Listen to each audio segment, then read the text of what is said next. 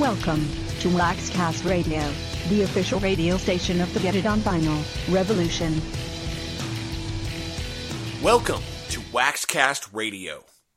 In our last WaxCast, we discussed how the album format suffered due to the digital standard oversaturating the market with top 40 singles, which got us thinking, how did this become acceptable for the American public? Sure, we get why it seemed to make financial sense for the label Fat Cats. All they care about is the fucking dollar. While the big swinging dicks of the record labels may like music, or even love it, they don't care about it. They care about the bottom line. And that's fine. That's what consumers are for. We care about the music.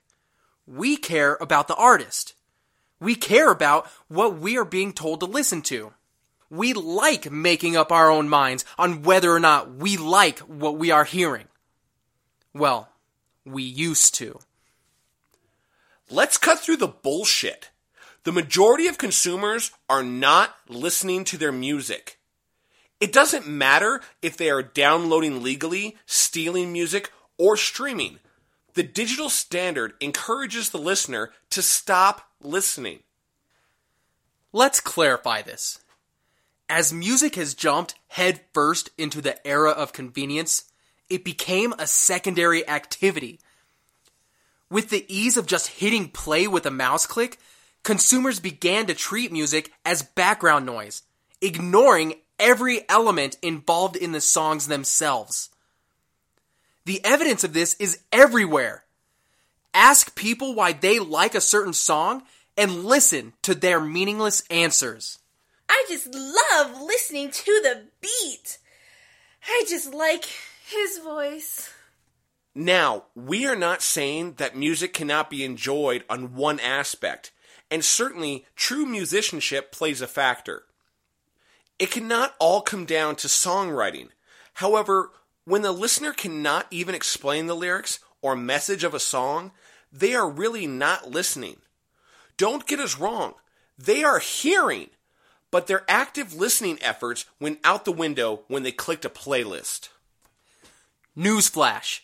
There was a day when people would listen to an album, just to listen to an album. They would turn on a record, shut out all other distractions, study the album art, read the lyric sheets, and absorb the message that the artist was trying to get across. It was a social event. Friends would gather to listen to each other's records. They would examine each other's collections. They would gather at local record stores to discuss music. But today, the digital standard faithful click a mouse to start the music. They wash dishes, talk with friends, and surf the web while the music plays. They don't give two shits about the cover art that they don't own. They don't know the lyrics, and they couldn't tell you what the song was about. They aren't discussing the music at all because they don't know anything about it, and the person who could tell them the most, the record store clerk, was never spoken to. People are not sharing their record collections because they don't own them. An iTunes rental library is not a collection of music. So why aren't they listening? Well, there are a few reasons. First and foremost, there is nothing for them to listen to. In our last WaxCast, the single-pumping digital standard crap factory is more worried about quantity rather than quality. This is not a problem that plagues independent labels. This is why vinyl did not save independent labels, but rather it was the smaller labels that saved vinyl. These labels made a point of curating artists, allowing creativity to grow without a timeline, and put out records that were an experience from beginning to end. That is why fans of these bands memorize the words to the entire album. Secondly, the digital format caters to inactive listening. The click and play mode is too simple. It doesn't require attention, and therefore it is not given by any listener. That is where vinyl shines. Vinyl, more than any other format, requires attention. It not only requires attention for listening, but it forces you to actively take part in the listening experience. For those who love the format, they know that it's not an inconvenience. It is a welcome change to the digital standard background noise. They know that this is the way music is supposed to be listened to because they are actually listening to it. Finally, they don't know any better. The truth is, most of the young listening public, 20 to 35, grew up on CD and digital downloads. Unless they were privileged with people to mentor their listening experience, they simply don't know or understand the need to actively listen to their music. So what's the big deal? What does it matter? It matters because it's not a stagnant problem. It's a downward spiral. The worst thing, it furthers the digital standard by emphasizing what we hate most about the digital standard. This is not why music exists. Musicians don't put their heart and souls all out on a record for it to be treated as white noise. So what is the solution? First, it has to start with the music. It starts with the musicians. If people are going to take the time to actively listen to the music, it has to be worth listening to. No more of this digital standard friendly recycled bullshit. We're not just talking about pop music, but damn it, it seems to be the common thread. The world needs pop music, and there is a market for everything. But give us something new. Secondly, make the album worth listening to. This falls on the labels. Let's stop here and discuss something. Album sales are at an all-time low. All-time low. In fact, last month was the worst numbers from Nielsen SoundScan ever reported.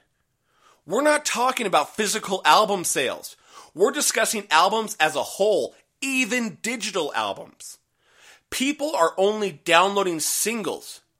Worse yet, those are falling at a rapid rate as people opt for free digital streaming services.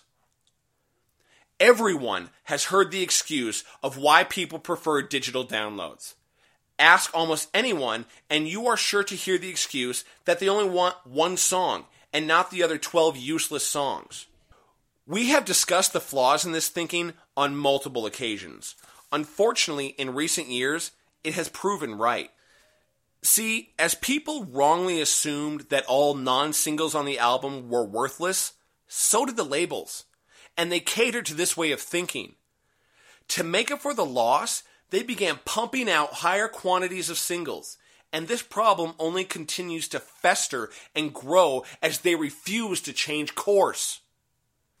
People wonder why some of the best-selling albums of all time have the multi-platinum status they do. When a good artist is allowed to take their time and create excellent albums, guess what? They do.